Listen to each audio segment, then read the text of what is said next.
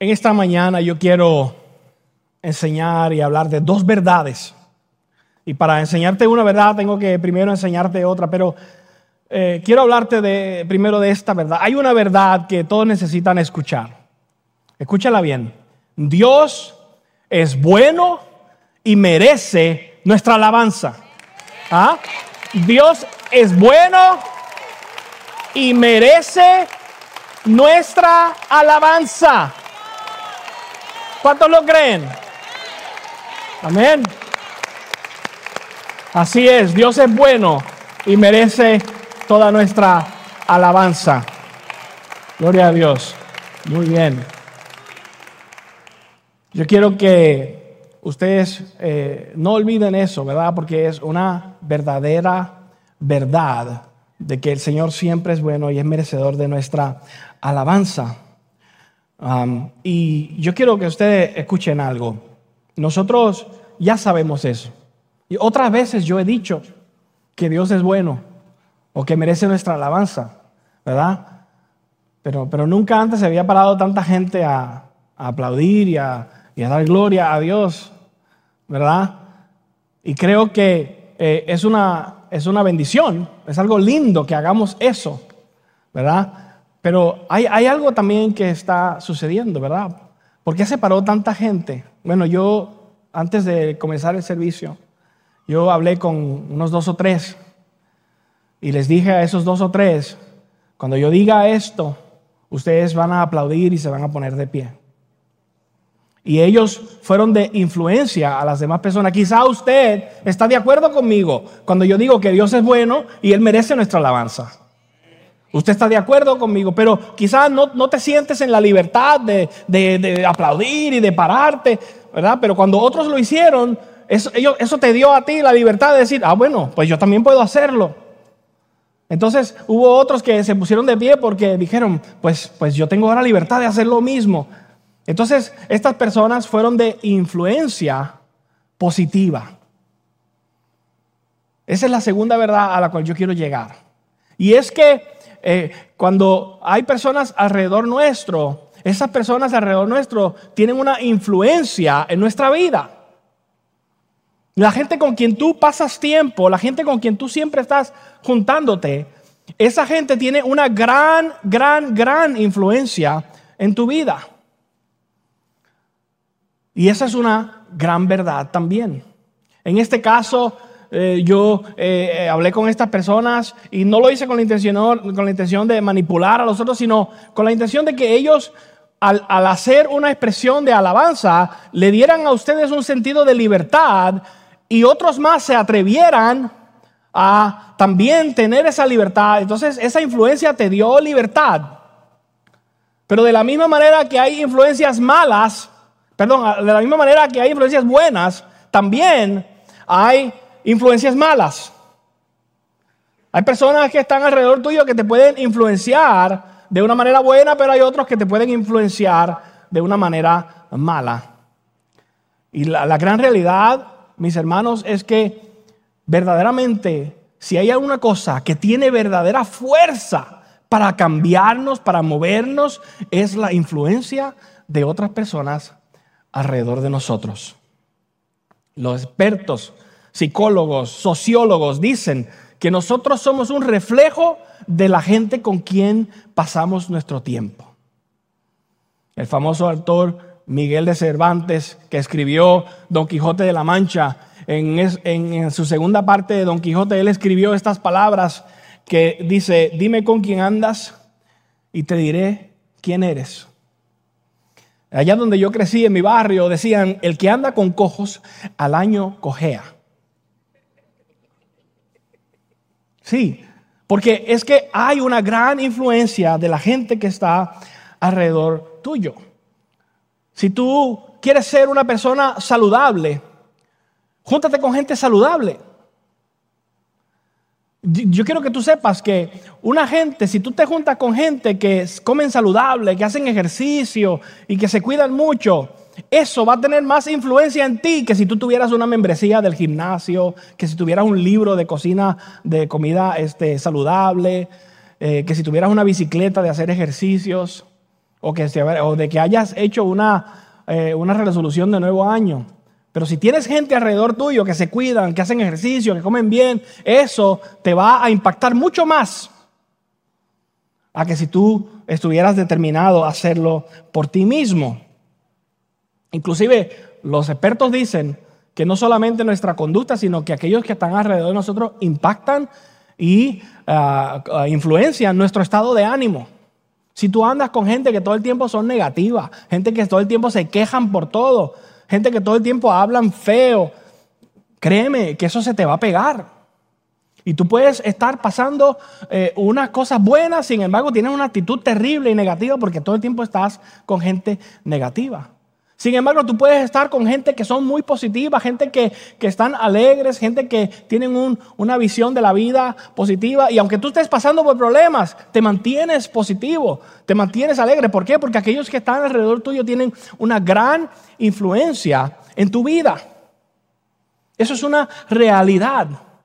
Por eso, padres, nuestros hijos, los amigos que nuestros hijos tienen, con quien ellos se juntan constantemente, es importantísimo porque tienen una gran influencia en sus vidas.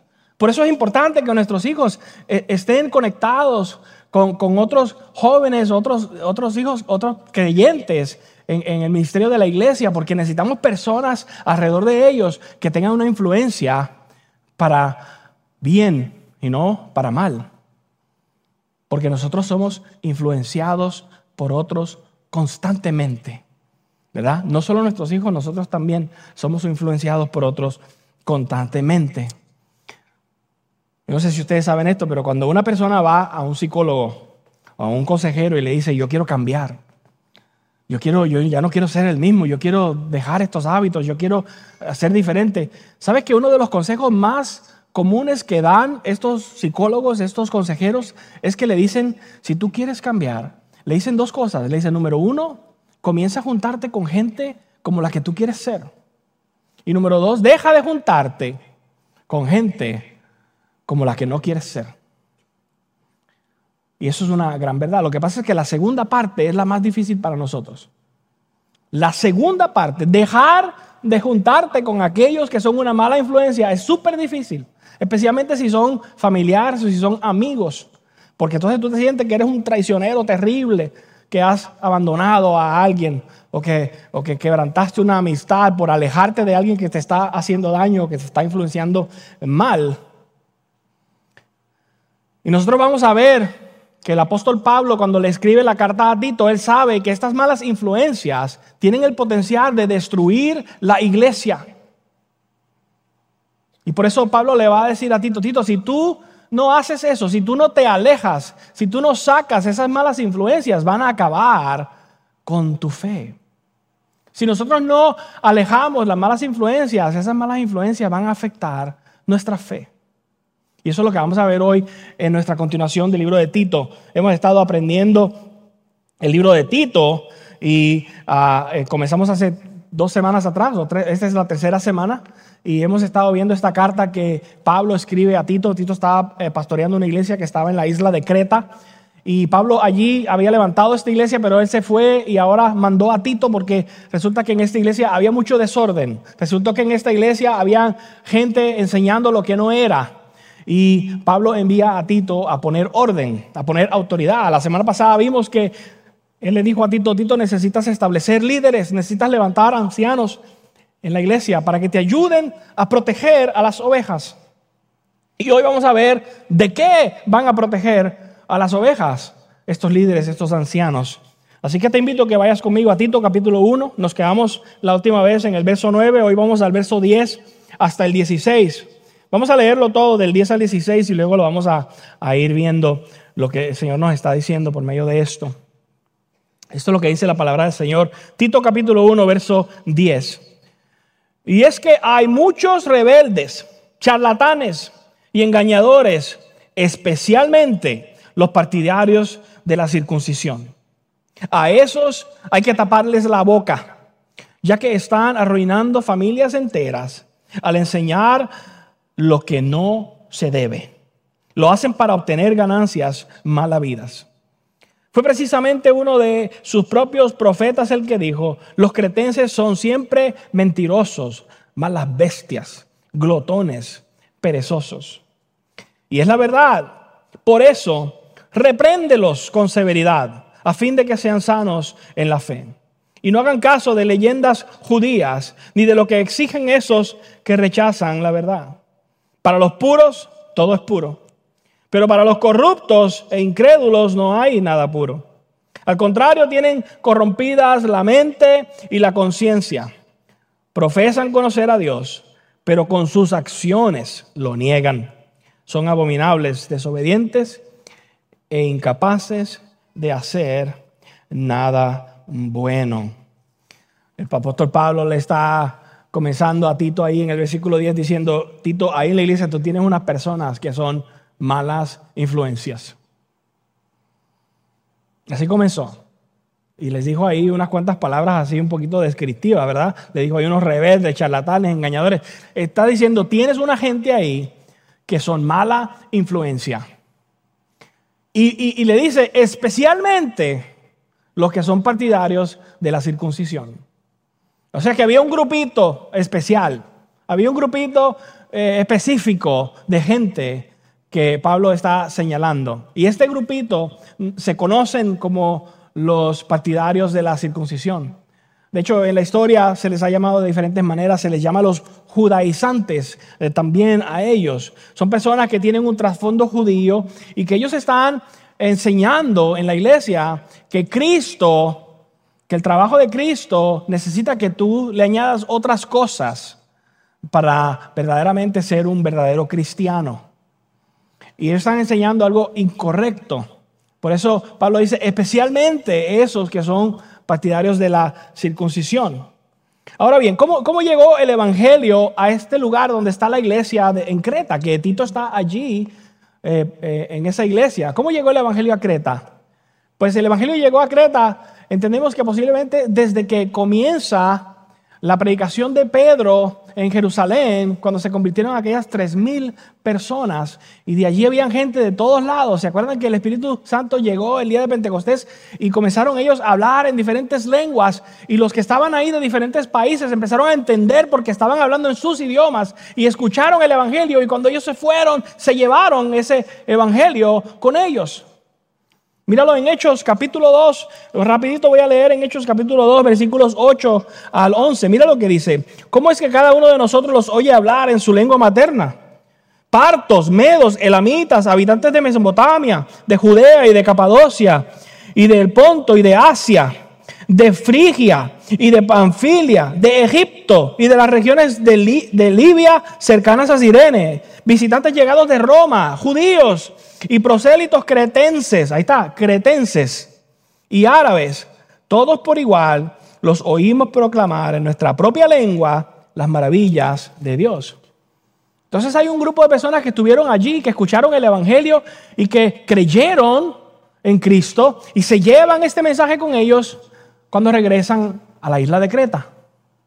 Cuando el apóstol Pablo hace su viaje misionero, él llega a Creta y llega a ese lugar y encuentra que hay unas personas que ya están listos para recibir porque habían escuchado. Y él les predica nuevamente el evangelio, les enseña el evangelio y levanta una iglesia allí en Creta. Pero el apóstol Pablo, después que hace esto por un tiempo, él continúa su viaje misionero y él se va de Creta, deja a los hermanos allí, perseverando en el Señor. Pero cuando él se va de allí, en este momento llegan estos otros grupos, o llegan estos judaizantes, que posiblemente algunos de ellos fueron de los que también habían escuchado, pero que tenían estas raíces judías y estaban queriendo decir: ¿sabes qué? Qué bueno que Cristo murió por nosotros. Ellos estaban diciendo: sí, hay que creer en Cristo, pero, decían, pero, como Cristo es judío, tenemos que ser buenos judíos nosotros también.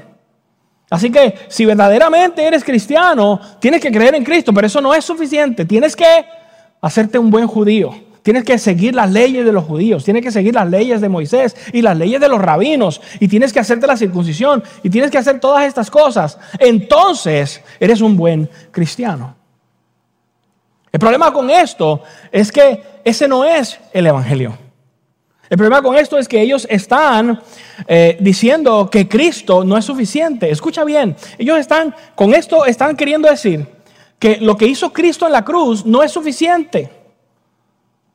Cristo murió en la cruz para perdonarme, para salvarme. Ah, perfecto, pero yo tengo que hacer esto y esto y esto y esto. Entonces soy un buen cristiano. Pero ¿cómo es posible que una persona diga que yo tengo que hacer así, o que tengo que vestirme así, o que yo tengo que hacer estas cosas para entonces ser un buen cristiano? Está diciendo que el trabajo de Cristo no fue suficiente. O sea, que Dios mismo, el creador del universo, que tiene todo el poder y toda la autoridad sobre la tierra, sobre el universo, se bajó de su trono, se hizo hombre, vivió una vida perfecta, pagó por nosotros en la cruz lo que nosotros no podíamos hacer, y que alguien se atreva a decir, eso no es suficiente, yo tengo que arreglarlo. Yo tengo que añadirle a la obra que hizo Cristo. Perdóname, pero eso es un insulto. Eso es atrevido. Que alguien se atreva a pensar que tú tienes que hacer algo para añadirle a la obra de Cristo, como si la obra de Cristo fuera insuficiente, incompleta. Eso es un atrevimiento. Eso es una falta de respeto al Evangelio. Eso no es el Evangelio. Eso es un mensaje distorsionado del Evangelio. Imagínate, es como si yo fuera donde mis padres, que se han dedicado 20, 30 años de su vida a criarme, que han dado todo por mí, que se han sacrificado, que trabajaron duro, y que yo le diga a mi papá, a mi mamá, te voy a hacer un mandado ahí a la tienda, te voy a traer unas cosas y con eso te voy a pagar por todo lo que hiciste por mí en toda la vida. Imposible. Eso sería una falta de respeto.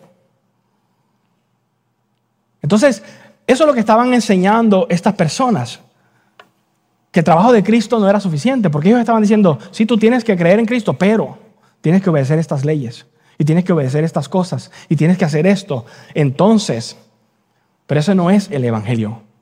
Por eso Pablo dice, esto es una mala influencia, esto es terrible. Por eso él está diciendo a Tito, cállalos. Le dice, tápales la boca. En el versículo 11, míralo como lo dice, a esos hay que taparles la boca, ya que están arruinando familias enteras al enseñar lo que no se debe, y lo hacen para obtener ganancias malavidas. Él está diciendo, esta gente hay que callarles la boca. El lenguaje que Pablo utiliza aquí es como el lenguaje de taparle la boca a un animal, como cuando le ponen una cosa al perro para que no muerda. Ese es el lenguaje que Pablo está usando ahí cuando escribe esto. Tápales la boca, ¿verdad? ¿Por qué? Porque es un daño tremendo. Fíjate que él está diciendo que ya ellos están arruinando familias. Cuando la persona comienzan a creer que el cristiano se mide por su conducta y se mide por las cosas que hace, eso te lleva a el juicio. Porque entonces, como empezamos a pensar que el cristiano se mide por lo que hace, por cómo se comporta, por cómo se viste, entonces nos convertimos en jueces. Eso se convierte en un concurso. A ver quién es mejor cristiano, quién lo hace mejor. Y cuando hay un concurso, hay jueces. Y el juez dice, tú lo estás haciendo bien, tú no lo estás haciendo bien, tú lo estás haciendo bien, tú tienes que hacerlo mejor. ¿Y qué pasa con esto? Esto divide. Esto divide porque entonces en las familias hay gente que ambos están creyendo el Evangelio, pero el otro empieza a decir, pero tú el otro día te diste un traguito. Pero tú el otro día dijiste esta palabra. Pero tú no fuiste a la iglesia ayer. Pero tú no hiciste. Entonces comenzamos a juzgar. Yo no sé si alguna vez tú has estado alrededor de otros cristianos que te miran y te juzgan y se creen que son más cristianos que tú porque se portaron mejor un día o porque hicieron algo que tú no hiciste. Eso es lo que trae, es peleas, divisiones, trae que la gente se sienta mal, que la gente siempre se sienta derrotada, la gente siempre se va a sentir, nunca soy suficiente bueno, nunca lo logro. Perdón. Eso es religión. La religión enseña, si tú haces esto, Dios te va a aceptar y Dios te va a amar. Pero el Evangelio no enseña eso. El Evangelio enseña, Dios ya te amó, sin que tú hicieras nada. Dios ya te amó sin que tú hicieras nada. Por lo tanto, obedecemos. Por eso le buscamos. Por eso le servimos. No es que me lo gané, no es que yo retengo su amor o que yo retengo lo que Él me ha dado al yo cumplir con estas cosas, porque es que ninguno de nosotros es bueno suficiente. Si nosotros fuéramos buenos suficiente para ganárnoslo, Cristo no tenía que bajar del cielo a morir en una cruz. Por lo tanto, lo que esta gente está enseñando es una terrible influencia que está distorsionando el mensaje del Evangelio en la iglesia que está en Creta. Es un peligro lo que está sucediendo allí, ¿verdad? ¿Por qué? Porque añadir al Evangelio es destruir el Evangelio. Ya no es entonces el Evangelio cuando estamos añadiendo cosas. No era necesario que estas personas que se consideraban gentiles se hicieran judíos para ser creyentes del Evangelio. No tenían ellos que limpiarse y hacer todas estas cosas para entonces venir al Señor. Tú y yo no tenemos que limpiar nuestra vida para venir al Señor. Necesitamos venir al Señor para que Él sea el que limpia nuestras vidas. Por eso Pablo es tan fuerte con sus palabras a Tito. Es que es un problema cuando nosotros añadimos al Evangelio, ya no es Evangelio, ¿verdad? Entonces, mira el versículo próximo, que es el versículo 12, ¿verdad? Esta gente estaban enseñando cosas que eran corruptas. Ellos estaban arruinando las familias, ¿verdad? Y dice, ¿verdad? En el versículo 12 nos dice que de alguna manera, que Pablo no explica, estaban hasta teniendo ganancias de eso.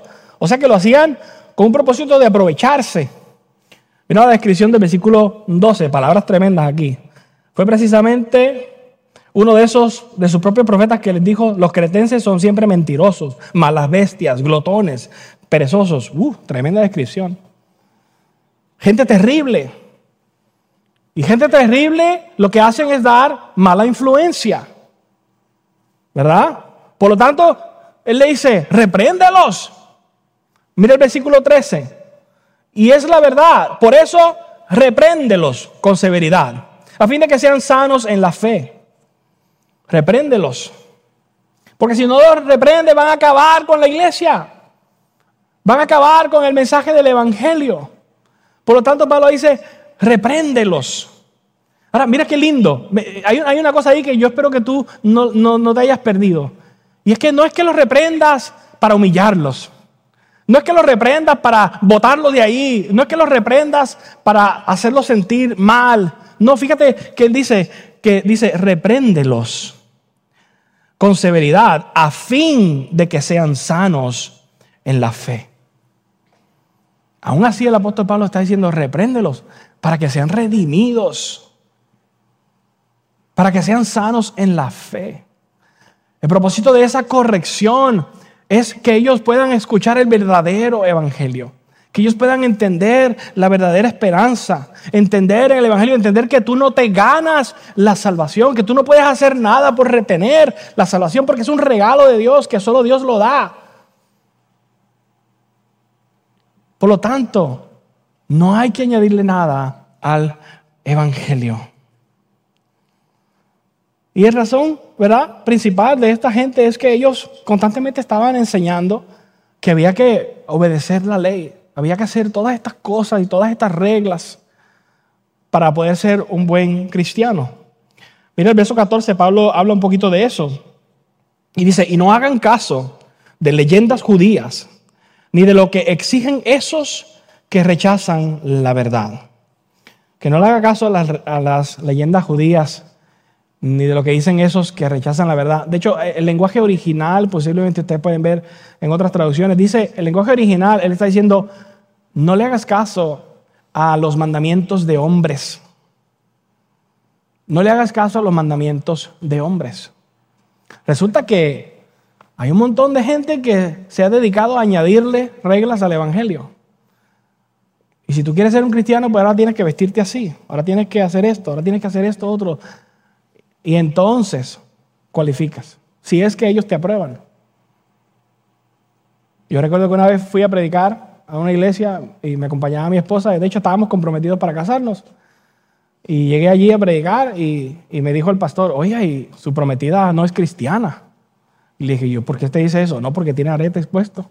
La vi que me quedé yo, ¿y eso qué tiene que ver? ¿Cómo hizo ese juicio? No, porque es que los cristianos no usan aretes. ¿De veras? Entonces, ¿qué quiero decir con esto? Que hay cantidad de lugares donde tú vas a ir y te van a decir, tienes que hacer esto, tienes que hacer esto, tienes que hacer esto. Pero en la palabra del Señor, el Evangelio dice, pon tu fe en Cristo Jesús. Él hizo en la cruz por ti lo que tú no podías hacer. Es por fe en Cristo Jesús, no es por lo que tú hagas.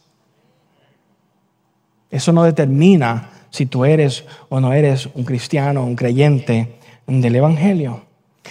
Los judíos tenían esta cantidad de leyes y por eso él le dice, ¿verdad?, que no le haga caso a las, en el versículo 14, dice que no le haga caso a las leyendas judías ni a las leyes de hombre, porque es que los judíos se habían añadido una cantidad de leyes. El Señor le había dicho a través de Moisés la ley al pueblo y le había dicho, ustedes esto, esto y esto y esto. Y eso era como una cerca, que no te pases de esa cerca. Entonces los rabinos decidieron, bueno, pero es que si me acerco a la cerca, ya me la voy a saltar. Vamos a poner 3 cercas más. Vamos a poner una cerca aquí y otra cerca aquí y otra acá. Y así nunca ni siquiera puedo tocar la verdadera cerca. Entonces ponían reglas adicionales para que tú no pudieras nunca ni siquiera acercarte a la verdadera cerca. Y era una cantidad de reglas y de leyes que la gente no podía cumplirlas. Era imposible lo que ellos estaban enseñando. Por eso mismo Jesús condenó a los fariseos porque estaban tan metidos en esta ley. Yo te invito a que vayas conmigo a Marcos capítulo 7. Mira lo que las palabras del Señor Jesús acerca de los fariseos. Marcos capítulo 7 versículo 5 dice, así que los fariseos y los maestros de la ley le preguntaron a Jesús, ¿por qué no siguen tus discípulos la tradición de los ancianos en vez de comer con manos impuras? Y él les contestó, tenía razón Isaías cuando profetizó acerca de ustedes, hipócritas. Según está escrito, este pueblo me honra con sus labios, pero su corazón está lejos de mí. En vano me adoran, sus enseñanzas no son más que reglas humanas. Ustedes han desechado los mandamientos divinos y se aferran a las tradiciones humanas. Han añadido reglas que nadie las puede cumplir. Y la gente se siente todo el tiempo culpable. La gente todo el tiempo se siente vergüenza. A mí me da dolor saber que hay personas que una vez visitaron una iglesia y salieron de allí sintiéndose culpables y avergonzados porque nunca podían ser suficientemente buenos. Y la gente te juzgaba. Yo te digo, a nombre de las iglesias, yo te pido perdón si te hicieron eso y te maltrataron. Porque ese no es el evangelio. Ese no es el evangelio. Otra vez, el evangelio es diferente. La gente andaba asfixiada de reglas. Los judíos estaban asfixiados de reglas, marcados por el fracaso, ¿verdad? Así que yo quiero que ahora vamos a este versículo que es muy clave aquí, en el versículo 15, porque una de las cosas que vamos a ver es que cuando la conciencia está sucia, todo lo demás es sucio. Mire el versículo 15. Para los puros todo es puro, pero para los corruptos, incrédulos, no hay nada puro. Al contrario, tienen corrompidas la mente y la conciencia. Está diciendo que hay una distorsión, que cuando tu mente cuando tú no entendiste el evangelio y lo entendiste corrupto, tienes tu conciencia corrompida. Por lo tanto, como está corrompida tu conciencia, todo lo demás está corrupto también. Yo tengo una ilustración para explicar un poquito de eso. Yo le pedí a Johnny que me ayude. Johnny, ven y ayúdame, necesito un voluntario. Yo tengo aquí unas gafas. Yo le digo gafas, son grandísimas. Pero, Johnny, mira, estas gafas las utilizan para dar adiestramiento y capacitación a los policías y a diferentes profesionales. Estas gafas les llaman visión fatal. Y la visión fatal es que estas gafas distorsionan un poco la manera en que tú ves las cosas, ¿verdad? Entonces yo quiero hacer un ejemplo contigo y quiero pedirte que tú te pongas estas gafas, ¿verdad? Te voy a pedir que te pares aquí en esta línea mirando hacia allá y te pongas estas gafas Muy bien. Ahora bien, ¿sí puedes ver? Sí. Sí, puedes ver. Muy bien, Johnny. Ahora, tú puedes ver, pero ¿puedes ver la línea? Ajá, muy bien. Está viendo la línea. Da un pasito para atrás, cortito. Muy bien. Mira para abajo. ¿Sí ves la línea? Sí. Muy bien. Ahora yo te voy a pedir que por favor tú trates de caminar sobre esta línea, ¿verdad? Derechito. Y camines hacia mí. Ven, dale. Camina, ve. Pon tu pie en la línea, por favor. ¿El otro también? Ah. Bueno, ahí párate. Detente, mira. Yo tengo aquí un lápiz, una pluma. Pon tu mano hacia arriba, con el dedo apuntando hacia arriba. Y cuando yo te diga, tú vas a bajar tu dedo y vas a tocar la punta de esta pluma. Dale. Ahí, finalmente. Muy bien. Ahora yo tengo esta pelotita, te la voy a tirar para que tú la caches. A ver, cáchala. Está difícil, ¿verdad que sí? Está muy difícil. ¿Cómo te sentiste? Mareado. ¿Verdad? No, te estaba totalmente distorsionado todo lo que tú estás tratando de ver. Sí. Muy bien. Bueno, denle un aplauso a Johnny por ayudarme.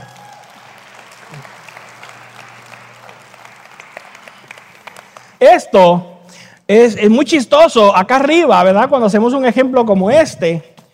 Pero la realidad es que si Johnny se queda con esas gafas puestas y trata de bajar por estas escaleras, se va a matar.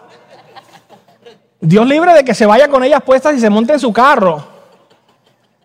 ¿Verdad? Por eso esto lo usan para educar y para enseñar cómo una persona que está bajo los efectos del alcohol e intenta manejar un vehículo, intenta hacer cosas, y eventualmente te vas a matar. ¿Por qué? Porque es un peligro tener tu visión distorsionada. Al tener tu visión distorsionada, tú estás viendo lo que no es y vas dirigido hacia el peligro. Vas dirigido hacia el peligro.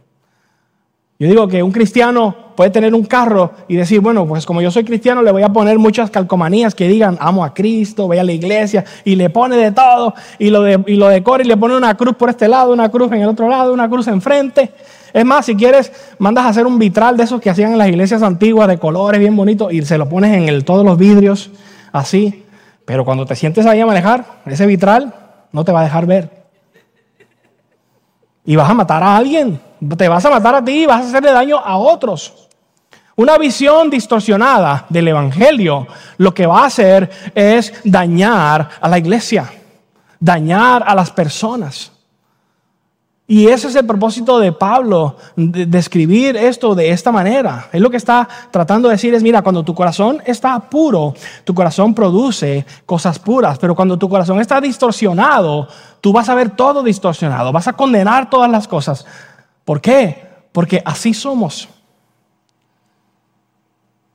Eso es lo que está diciendo Pablo.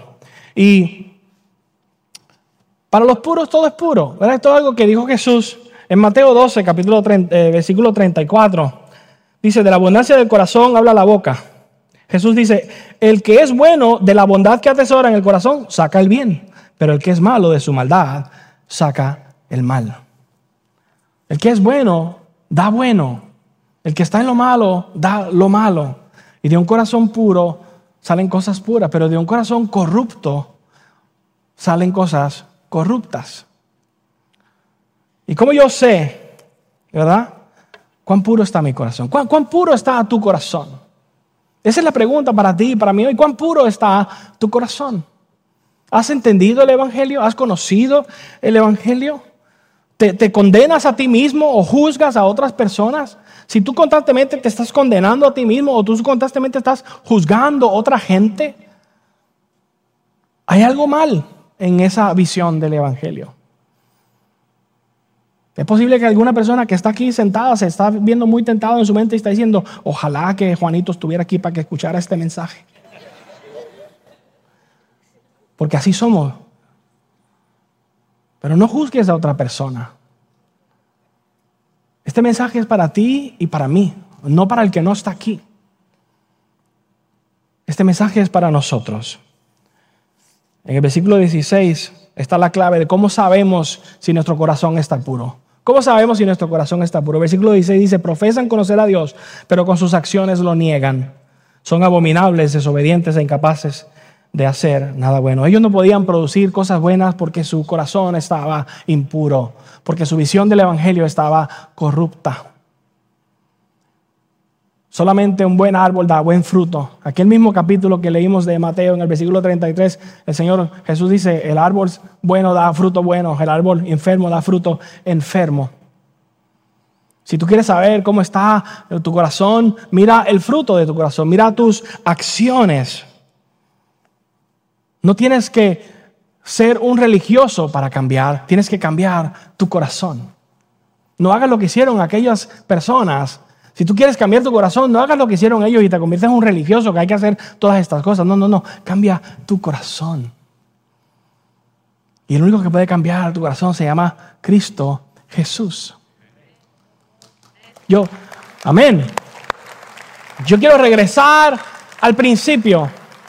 Porque al principio yo te dije a ti que las personas que están alrededor tuyo son los que tienen mayor influencia en tu vida. Y tú quieres cambiar, tú quieres tener cambios verdaderos, tú necesitas verdadera influencia en tu vida. Y quizá alguno de ustedes diga, ay, viene el pastor otra vez, que tenemos que meternos en los grupos, mira, no te voy a hablar de eso. De hecho, sí es bueno, necesitamos los grupos, pero no es la influencia de otros cristianos lo que tú necesitas. Tú necesitas la influencia de Cristo Jesús mismo. Sí es bueno que tú estés con otros creyentes, pero la persona con quien más tú necesitas pasar tiempo para que sea la mayor influencia en tu vida se llama Cristo Jesús.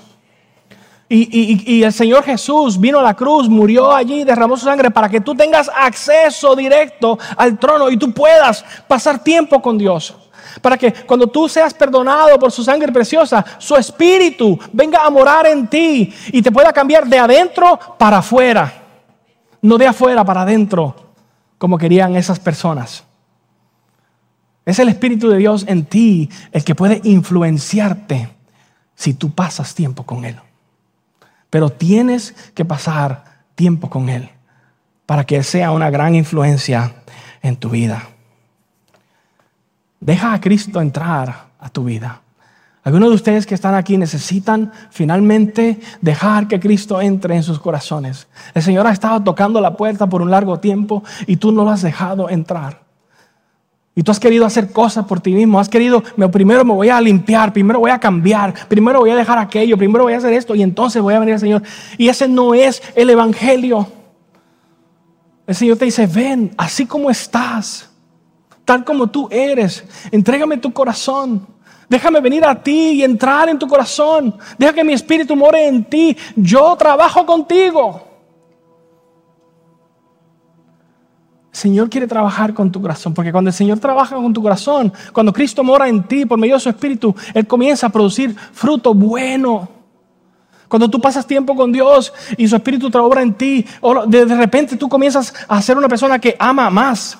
Comienzas a ser una persona que perdona más. Comienzas a ser una persona que hace mejores cosas. Comienzas a ser una persona que tiene actitudes diferentes. Una persona que maldice menos. Una persona que está siendo influenciada por Dios. Y algunos de ustedes hoy necesitan decirle, Señor, ven a mi corazón. Perdóname. Sé tú mi influencia.